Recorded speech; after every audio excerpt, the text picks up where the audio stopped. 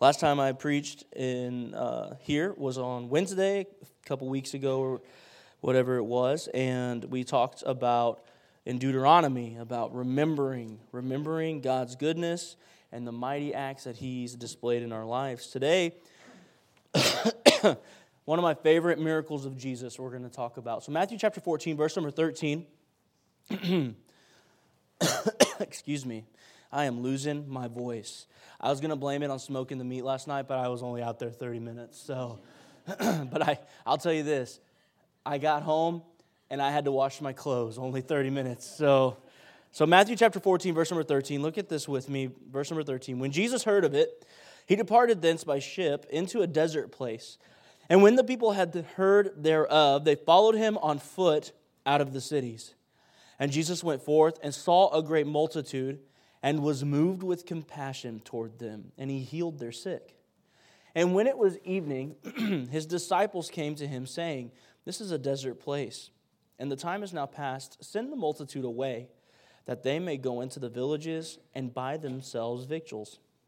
But Jesus said unto them, They need not depart, give ye them to eat.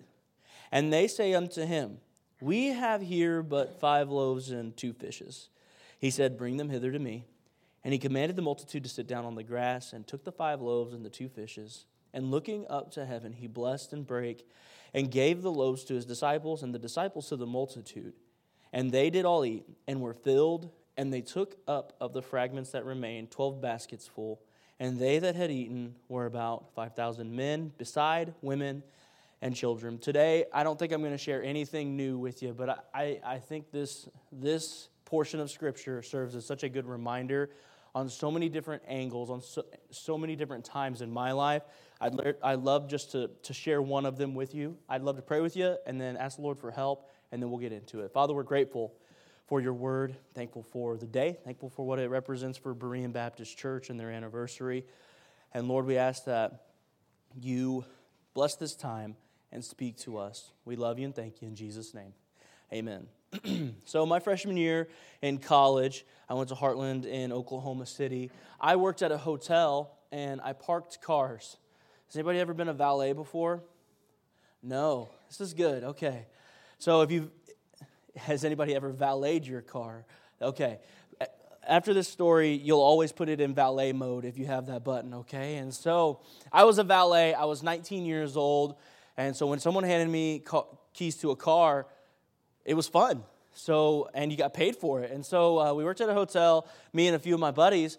And this story is about me and a buddy named Trey. Trey's about 6'4", 6'5", and the way that I describe him so everybody understands what he looks like, because you need the picture, he's got like a tater tot haircut. It's real curly, and it's just, tater tot. Okay, so his name's Trey. Me and Trey were parking cars, running around like crazy, trying to make money for paying school bills and whatnot. But we were going to move our cars closer to the hotel so we could kind of book it back to campus after we got off. Trey and I were walking back from parking mine to park his. And I looked at Trey, I was like, Trey, let's go fishtailing. It was dark, it was rainy, probably 10:30 at night or so. He's like, yeah, let's do this. I was like, sweet, let me drive. He said, no. I was like, come on, Trey, let me drive. Now, here's why I wanted to drive. He drove an 86 Caprice. It's a sweet car. It was multiple toned colors because of all the sun it had received. The inside was cloth, and you didn't know what color that was supposed to be because of all the sun. So it was an 86 Caprice. I'm telling you, honestly, I think that probably from speaker to speaker, that Caprice would sit. It was a boat, okay?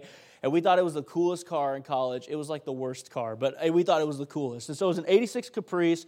I wanted to drive it so bad. It had the bench seats in the front and the back. I mean, we thought it was the coolest thing in the world. And so I wanted to drive it. I was like, Trey, let me drive your car. He's like, no. So we're walking back. It's about a quarter mile to his car. Finally get there. I'm standing on the passenger side, and I look over the car to him and I'm like, Trey, let me drive. And he goes, fine. He throws the keys over to me. I catch him, and I get on the passenger side because he has a bench seat. I slid all the way over, and Trey got in, and we exited out of the backside of the parking lot. You take a left out of the parking lot, and it's Bricktown in Oklahoma City. So Bricktown's here, and then on the other side, there's a big parking garage for the stadium and just a bunch of things. And so I was under one of the brick archways, and the light was red, and I looked at Trey, and this should have been his first warning. I said, okay, hit the gas hard and turn hard. He's like, yeah, sweet. So the light turns green. It's a boat. So I got the steering wheel. You know what I'm talking about. We get about halfway through the intersection. I hit the gas into the floor. I floorboard it. I turn this wheel as far left as I can, and the back starts to slide. So we succeed. We were pumped. And we were having a good time. And the rest of the story is about 10 seconds, but I'm going to tell you in slow-mo, okay? So we slid this way, and I was looking the whole time, but I look up, and my eyes probably get as big as saucers because I see the big concrete median separating the sides of the road. And so we're going straight towards the concrete median. The road is running this way, so I take it, and I turn the wheel as hard as I can to the right. And at the same time, I slammed on the brakes. That's a mistake. Teenagers, don't do anything I'm telling you. And so I slammed on the brakes, and the car recovered, and we slid back towards the left. And so now we're facing almost the right direction, but I let off the brake, and I couldn't get the wheel turned fast enough, and the car caught traction. And all of a sudden, we hit the curb. Now it goes into super slow-mo here. And we didn't have our seatbelts on because we're knuckleheads. And we went airborne in the car, and the car is airborne. And the car hits the parking garage that was across the street from where we were parking. I see Trey, when we hit, he comes and slams into the windshield. This is the top of my legs right here were so bruised from the steering wheel, it wasn't even funny. So I had bruises right here. My head was gashed open by the visor that you have, right? And then Trey's was gashed because he cracked the windshield with his forehead. I look down at the floorboard. We all are okay? So it's okay to laugh now. And so I look at the floor, and his glasses that he was wearing are flat. They glasses like this. They were like this on the ground. And we both slam into the seat, and I look at Trey, and he's bleeding. He looks at me, I'm bleeding. And I go, bro, are you okay? And Trey's like super chill. Like, my adrenaline was pumping. I was wigging out bad. And so I look at him, I'm like, are you okay? Are you okay? I ask it about 1,000 times. He's like, yeah, I'm okay. Relax. And so, yeah, it was a terrible, I ended up cracking the radiator, breaking the rear axle. One of the wheels completely broke off of the car. How does that happen? I don't know. And so a lot of things happened. And so that semester, Trey, every time he needed a ride, he'd say, Colin, you wrecked my car. I need a ride. And so I would okay, I'll take you to wherever you're going. So one day was at Southwest was Friend Day, and we all had to be out of the dorms early, but they didn't start because they had a longer morning service, so it wasn't as early. So me and Trey and a bunch of our friends go to Whataburger and if you're ever in Texas, it's not Whataburger, it's Waterburger, okay? Sorry. And so I just had to throw that out there for you. You'll probably never eat there because it looks terrible, but it's wonderful. So we went to Whataburger, got to the church, and as I'm pulling up into the parking spot, all the guys bail out of the car like really fast. I was still rolling. I'm not the only irresponsible one, but they are rolling out while I'm rolling. So I throw it into park and I hop out, and we all start to walk away from the car towards the church. And we all look back and we're like, Trey, come on. Well, Trey is standing at my car like this. And he's like waving his arms. And I'm like, Trey, what are you doing? So I get over there, and he's silently screaming. Have you ever seen someone do that? It reminds me kind of like the Grinch, and he's like, ah, like that. That's exactly how Trey was doing it. And he finally gets words out, and he says, "You're parked on my foot." And I was parked on his foot. And so I run around to the car, I start it, I throw it in reverse, I finally get off his foot, I let him get 10 feet away, and I repark. So now when Trey needs a ride, he would always say this, Colin, I need a ride. I'd be like, no, bro, I don't have time or whatever. He'd say, look, you wrecked my car, and you parked on my foot. And so, yeah, that was our freshman year. Now, I have a question for you. From those two stories, would you say I'm a careful or careless driver? Careless, right? It's okay. It's cool. So, yeah, I'm careless, ridiculous, dangerous, whatever you want to say, right? I was not a good driver. But if you ask my wife, hey, Cal, am I a good driver? She said yes. So what's the difference? You've heard two stories. They're bad stories. I have other bad ones as well, but my wife thinks I'm a good driver. And that's because we've spent hours upon hours driving in the car together, thousands upon thousands of miles. And you have two stories, right? And here's what I want to get is we all view things in our life through a scope, right? And we look at things through that scope, and the scope is built by our experience, our knowledge, the way that we were raised. Are you following me here? And so the things that we know and experience and are taught all form the way that we look at life in general.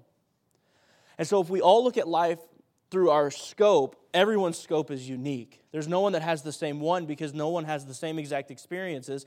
Even like the disciples in the Gospels, they all had the same exact experiences but from different angles. And so they saw things that were very different but the same. And so if we all have a scope that we look through, can we say that maybe some of our scopes are wrong? My scope has been built in Texas. Can I tell you that's very different than a Washingtonian scope? But, I was feeling at home because y'all had a Texas-sized smoker out there. So, amen. So, yeah, there you go. So, so my scope was built in Texas. My wife's was built in north of Seattle. Very, very different. I say, yes, sir. My wife will say, yes, whoever's name. Which one's respectful? Which one's disrespectful? Well, in some places, and I've had ladies tell me, don't call me ma'am. Yes, ma'am. I don't know what to say. I don't know what to say, right? Are you following me? And so, so in my mind, it's like, oh, this is weird. I don't know what, okay. I don't know what to say. I say y'all. Some people say you guys. Or if you go even farther east, you guyses, right? Or if you go to Nebraska, ussens. And so we won't get into that. But all of our scopes, right, are formed by our experience, our knowledge, and what we've been taught. Right, wrong, or indifferent, we all have a scope. And so we view people, we view experiences, marriage, parenting, money. We view church life, what type of church member you should be. We view it all very, very differently. Am I right? Here in our text today, I think Jesus gives us the biblical scope on how to look at people. At people. Now that's interesting because we can see people and you can have certain thoughts cross your mind automatically by just the split-second decision you make on, well, what do they look like, right? If they're holding a cardboard sign, I have thoughts, and you may as well. But if they pull up in a sweet Rolls Royce, I have other thoughts, and you do as well. But we all should look through the biblical scope, and I want to go over this because we can look at things and people and never examine our scope, but I think the Bible challenges us to challenge our viewpoint regularly. Look at verse number 13. So when Jesus heard of it, what did he hear of? Herod was observing Jesus' ministry, and he assumed that Jesus was John the Baptist, risen from the dead. You can get that from the beginning of the chapter. And whenever Jesus heard that he thought that he was John the Baptist, that Herod thought Jesus was John the Baptist. Did you catch that? You got a lot of meat in your stomachs. So Herod thought Jesus was John the Baptist. Jesus departed, and he left because he didn't want whatever kind of collateral damage may follow that. He left to get out of kind of the jurisdiction of Herod, and he was departing to a desert place apart. And when the people had heard thereof, they followed him on foot out of the cities. So Jesus is making his way to a mountain, and hordes of people are coming after Jesus, and he's just trying to separate himself. And his disciples came, and Jesus went forth. It's like he stepped out of wherever he was and saw a great multitude and was moved with compassion toward them. Now imagine this with me. The emotions of a close friend, John the Baptist, are now being re-stirred up because John the Baptist had died. Jesus loved John the Baptist. They were close. They grew up together, I'm assuming, from what we can understand from the Word of God. And so they would have been close. And he was the forerunner of Christ. And so John the Baptist dies. That could be emotional for the man Jesus. And so Jesus continues to minister. And even though these emotions are being re-stirred from Herod accusing him of being Jesus, he's still ministering and healing, but at this point he's departing. And why did he usually depart to a mountain? He was exhausted. It's interesting that our Savior, who's 100% God, also was 100% man, needed rest. It baffles me, but I'm also thankful he took naps because that means they're biblical. Most of you are waiting on yours or already taking it. Just kidding. So Jesus was tired emotionally, physically. He had been healing people. Are you following the picture here? And then I imagine thousands of people begin to follow him where he's trying to find rest. But Jesus, he's there, and it says he steps out and he sees the multitude. And the Bible says he has compassion on them. This would have been feelings that were in the deepest parts of him. It would have been the perfect mix of love and sorrow. And Jesus is having these feelings within, and he has a decision to make. Am I going to step back and get my rest, or am I going to minister? And look what he does. Verse number 14, and he healed their sick. And when it was evening, so now quite a bit of time has passed. It's now evening. His disciples came to him saying, this is a desert place, and the time is now past. Send the multitude away that they may go into the villages and buy themselves victuals.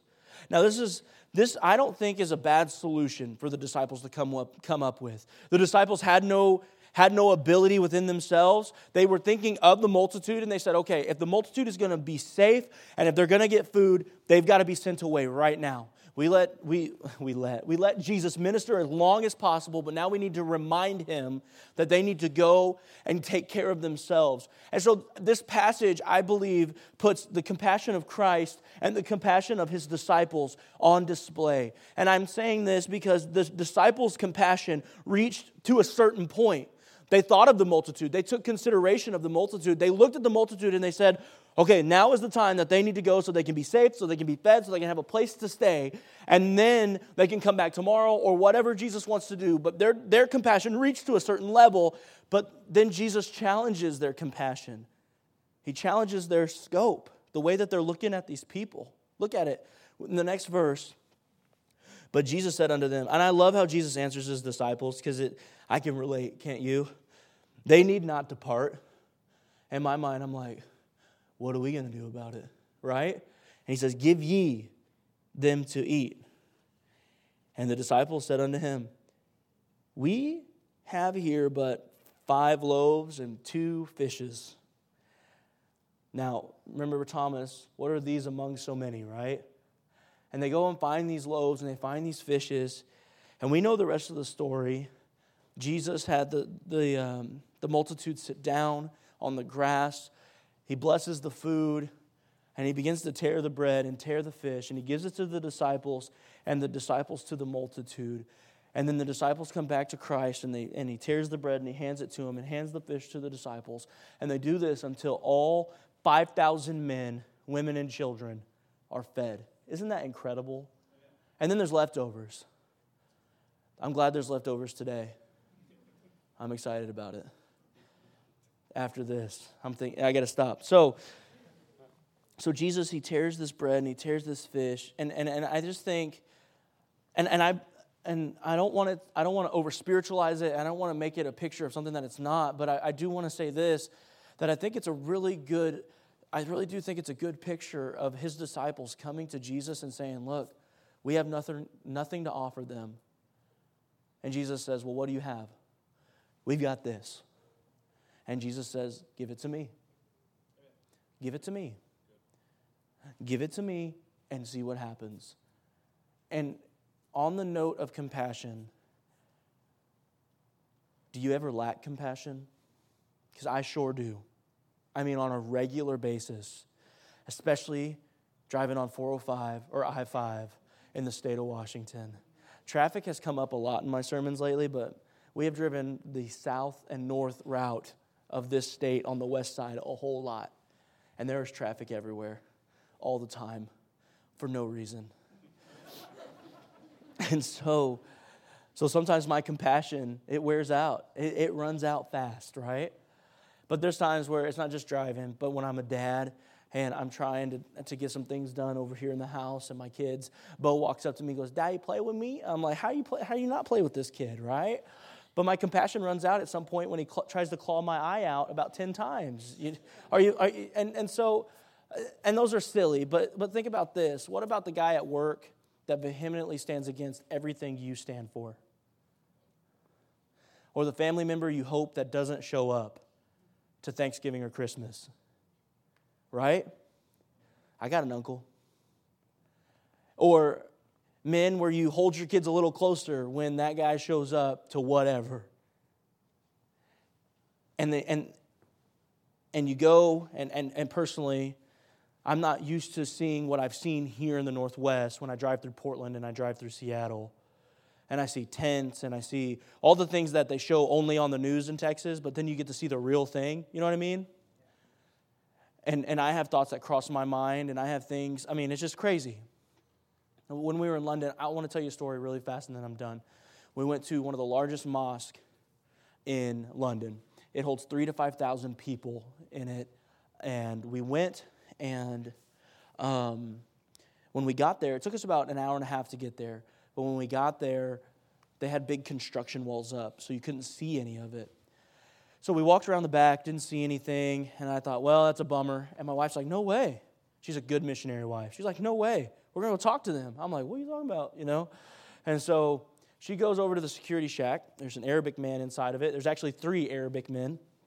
And she starts to talk to them and says, hey, we'd like to go see the mosque. Can we get back there and see it?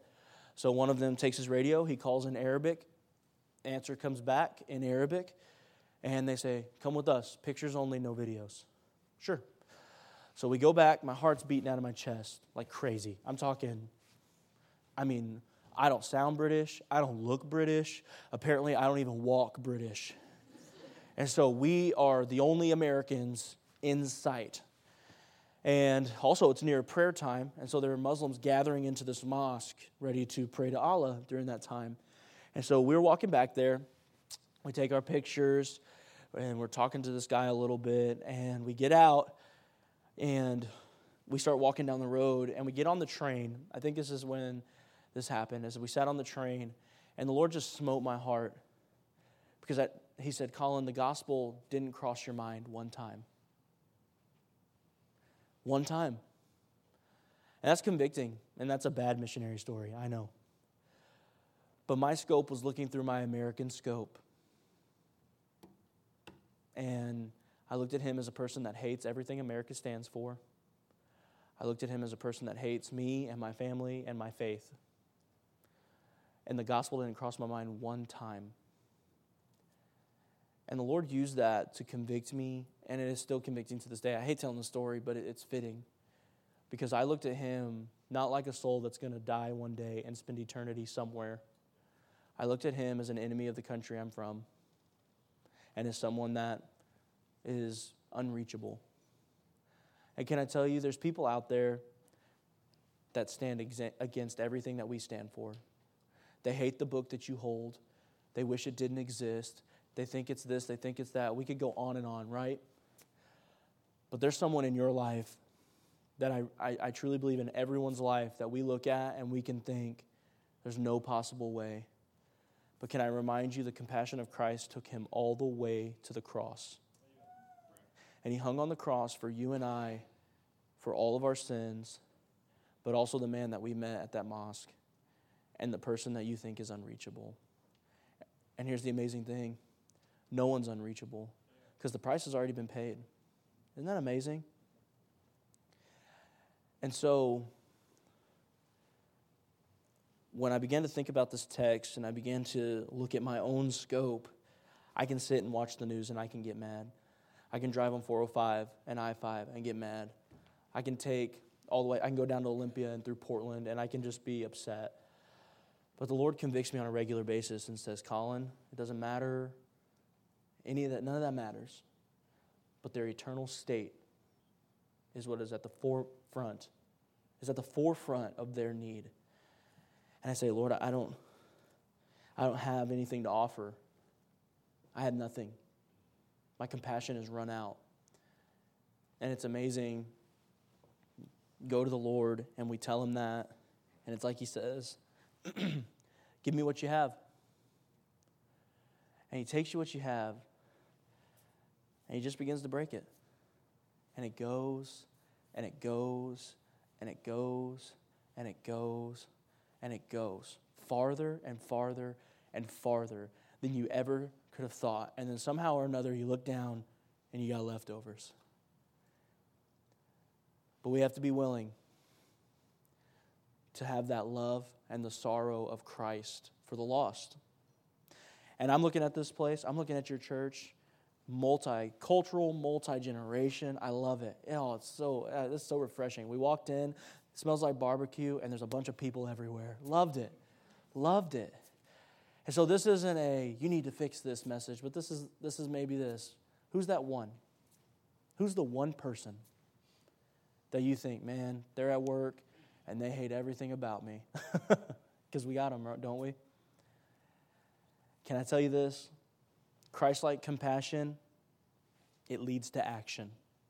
And you say, Lord, I don't have anything. And if you say you have nothing, you may sit on your hands and do nothing. But if you go to him and say, God, I've got little to nothing to offer, and you give it to him, it's amazing how he can just break it and give it to you over and over and over again. We're supposed to have compassion for the lost. Jesus was a friend of sinners. Here's the amazing thing, is he's called us to spread the good news of his son, but that takes a love for people that is unnatural to all of us. I struggle with it.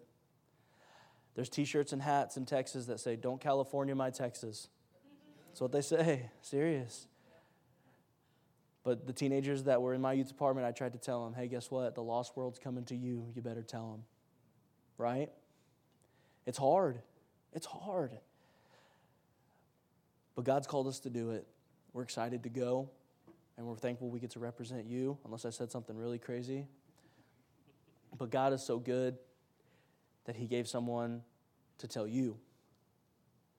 And when they told you, and whenever you called on his name to save you, he's now calling you to go into all the world, which includes Pierce County. Let's pray. Father, we're grateful for your word.